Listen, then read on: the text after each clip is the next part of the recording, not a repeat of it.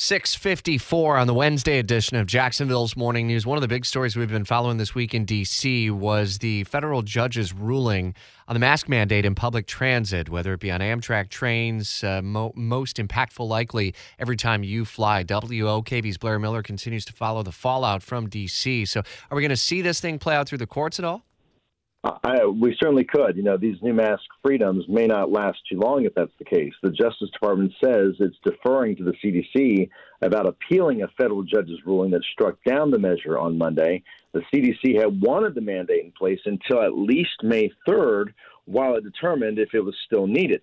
Experts say it's important to remember that COVID-19 is still deadly. Officials say a new sublineage of BA2 spreads about 25% faster than the original subvariant.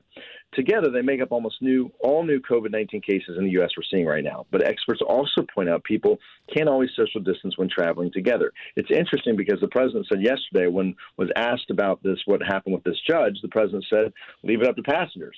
So this is something that really could get sorted out in the next couple of days to see if the DOJ is going to file an appeal or not on all this. Is there going to be a metric then that CDC is going to use that ultimately is like a trigger for DOJ to ultimately make a decision to appeal?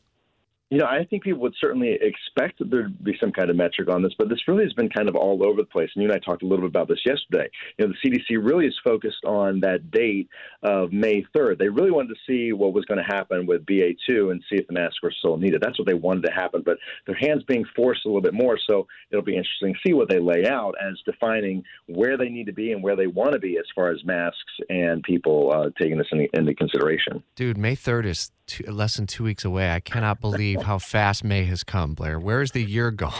How it's going, isn't it? Oh, my gosh. All right, we'll follow the story in depth here over the coming hours and days ahead. WOKV's Blair Miller, part of our team in Washington.